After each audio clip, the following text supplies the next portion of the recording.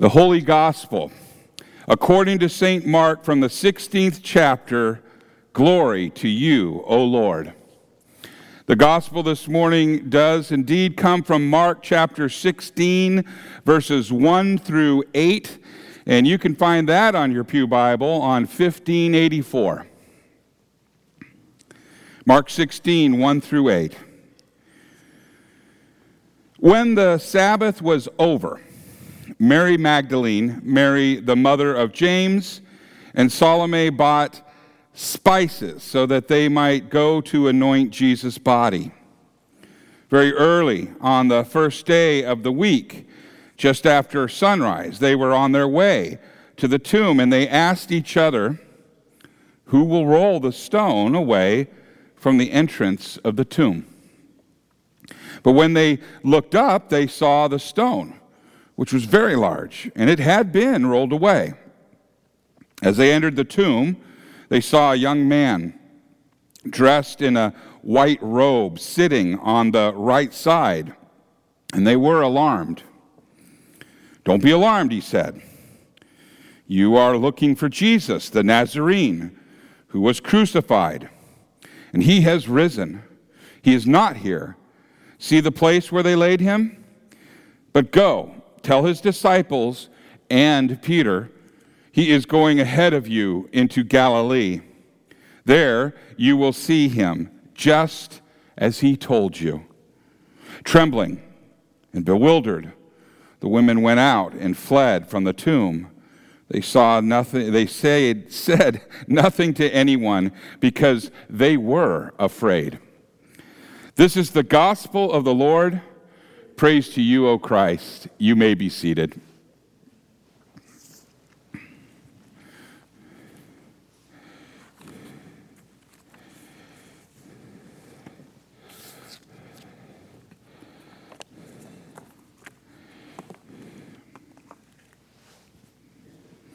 Will you pray with me? May the words of my mouth and the meditation of all of our hearts be acceptable in thy sight, O Lord, our rock and our Redeemer. Amen. In the name of Jesus. There was a time that I thought that the books of the Bible were written in the order that they appear in the Bible. It wasn't until I was a little older, more mature, that I figured out that each book of the Bible was written by itself. And that there are many different ways to arrange each book in all of the books in the Bible. And you can go out and you can find them. There are ones that go chronologically, and people mix them around all the time. And one of the things that surprised me at first, did you know this, that some of the epistles that Paul wrote were actually written before the gospel accounts were available in written form? I just never thought about that. Of course, Matthew, Mark, Luke, John, they were done way before 1 Corinthians. But they weren't. Okay. Get to it, Pastor. What does that mean? Well, today's epistle comes from one of the earliest writings in the New Testament. Many scholars feel that the account of the resurrection in today's reading, 1 Corinthians, may be the first written proclamation of the resurrection. Paul wrote it. Today's epistle was written to a church that had many struggles, putting it politely. The city of Corinth is in a geographically strategic spot. It is on a narrow isthmus, and it connects the two parts of Greece. And the citizens of Corinth, along with the sister city of Cenchrea, had worked out a way to lift the ships out of the sea and to carry them across the isthmus and place them back in the sea on the other side of the isthmus. That's fun to say. Isthmus. Go ahead, say it. Listen. Isthmus. Okay, you're not chickens. Anyway, the way that they did it, this was astounding. There's a canal there, by the way, now, but they actually had like wheels and tracks, and they would move these ships across. This turned out to be a huge, huge savings in time and expense, and Corinth soon became very, very wealthy. And along with the wealth came immorality. Kind of typical of port cities or trade hubs. You can see that, well, the sailors are supposed to do something, and what are they supposed to do while their ship is making its way across the isthmus? So Corinth became a center of both moral and immoral forms of entertainment for the sailors who were waiting for their ships. In fact, Corinth became a verb. So to Corinthianize came to mean to live a pagan and immoral life similar to the citizens of Corinth. Live like a Corinthian. So in spite of all this, of the amoral behavior, the Holy Spirit was at work. And he worked through the Apostle Paul to establish a Christian congregation in Corinth. And Paul spent a great deal of time in Corinth helping them with all of the struggles that a young church would have in the middle of such a corrupt, pagan, and immoral culture.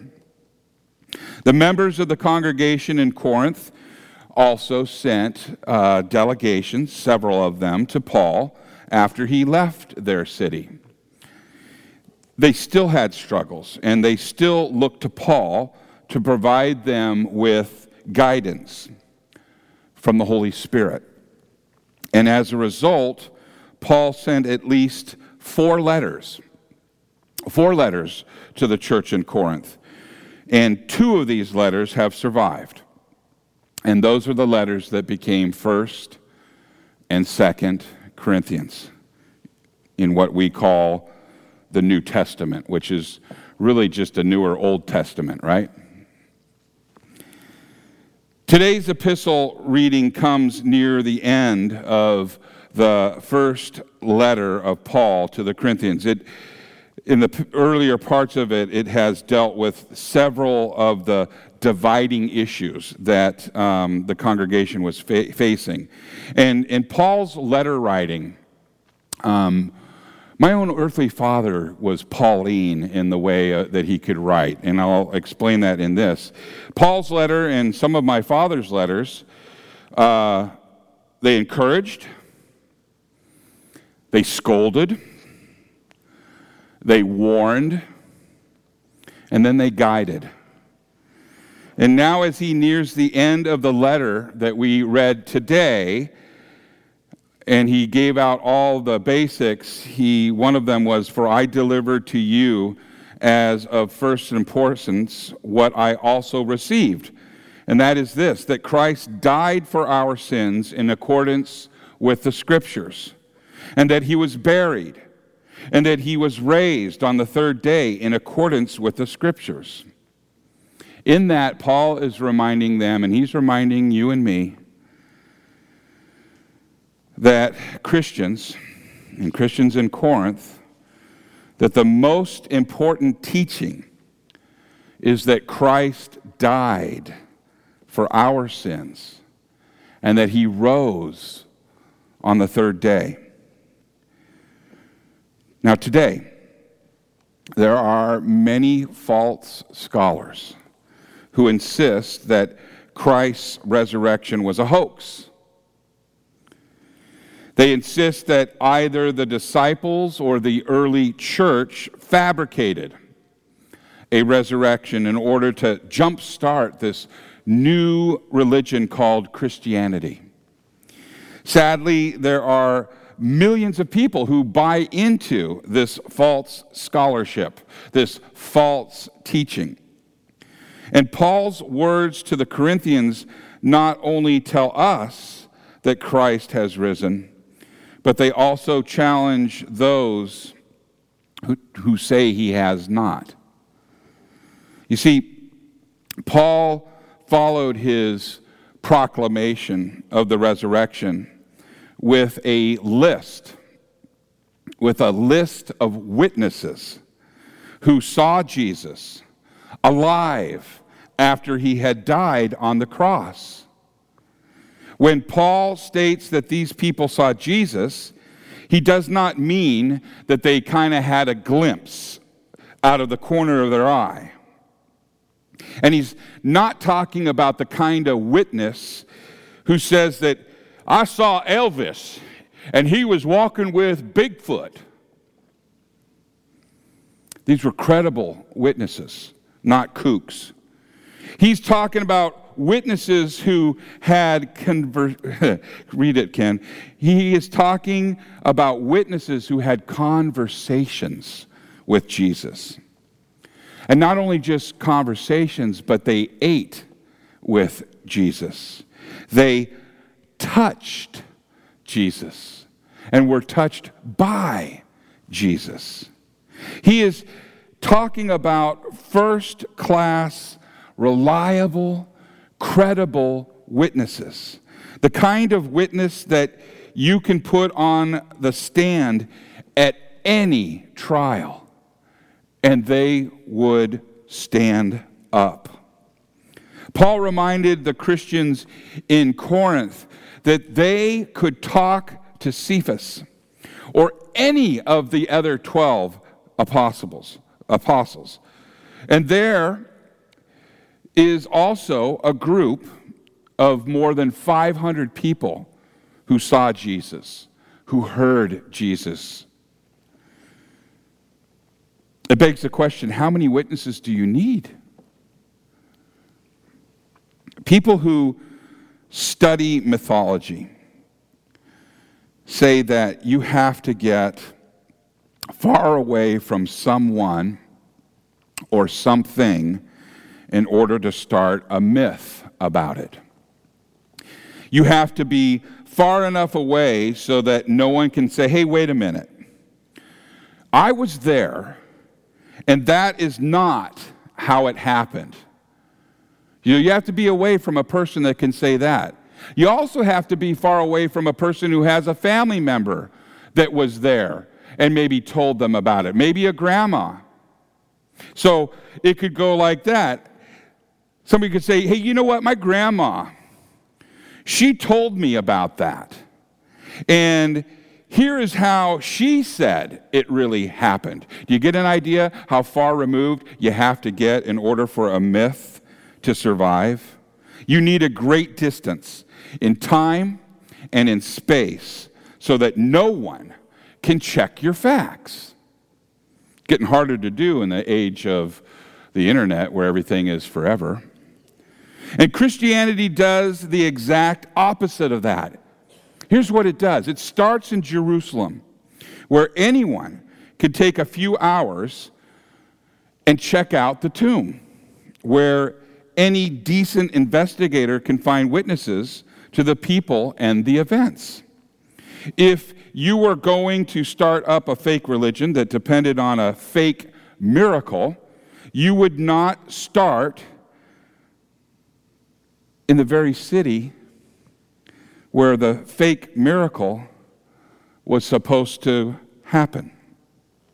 You do not start it up less than a generation after the miracle was supposed to happen.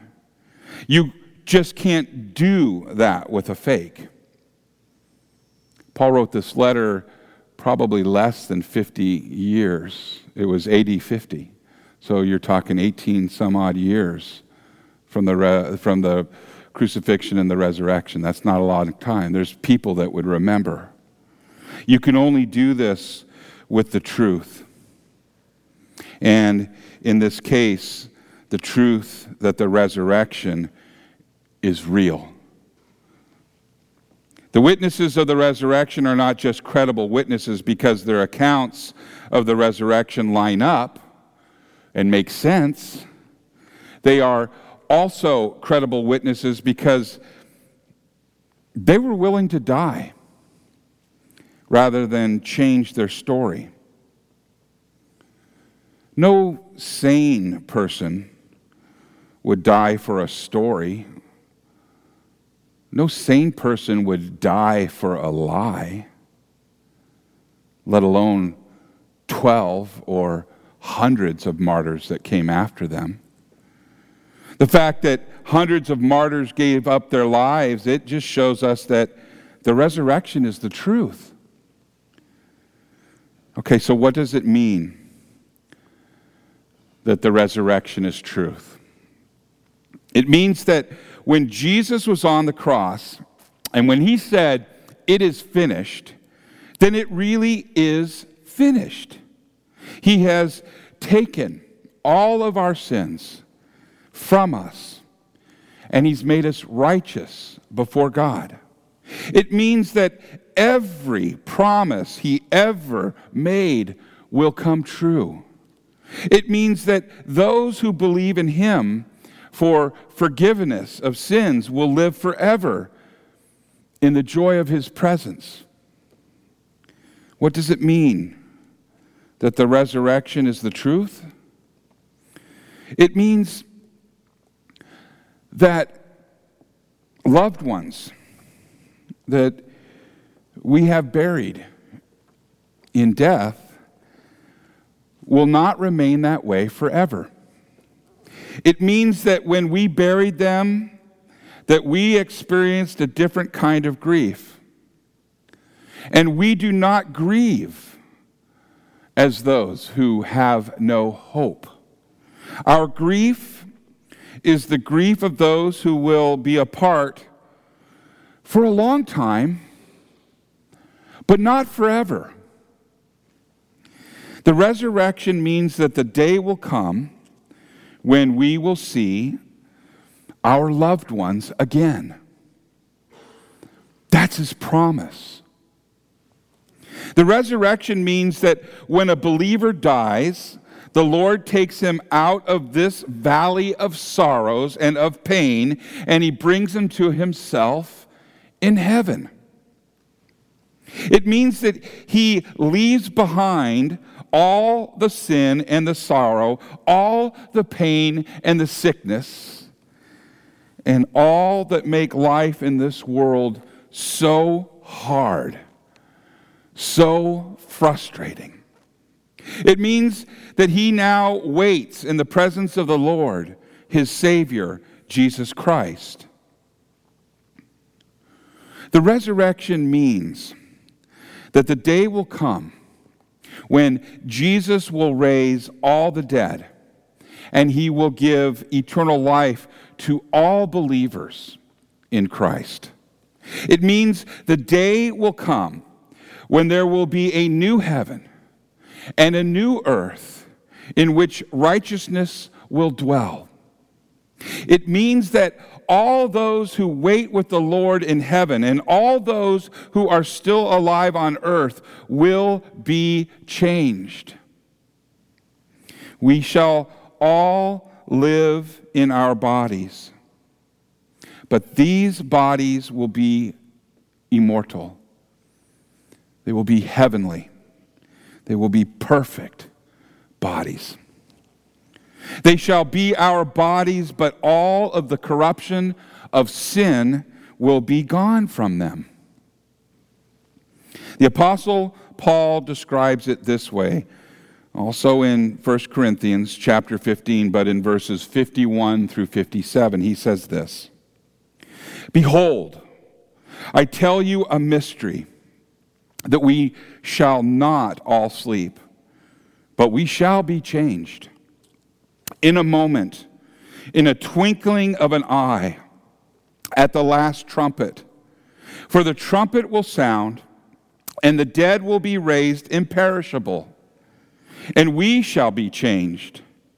For the perishable body must put on the imperishable, and this mortal body must put on immortality.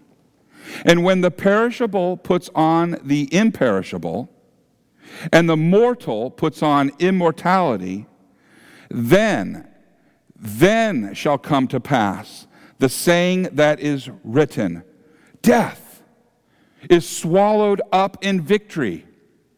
O death, where is your victory? O death, where is your sting? For we know the sting of death is sin, and the power of sin is the law. But thanks be to God, who has given us the victory through Jesus Christ. Amen. In the name of Jesus, amen.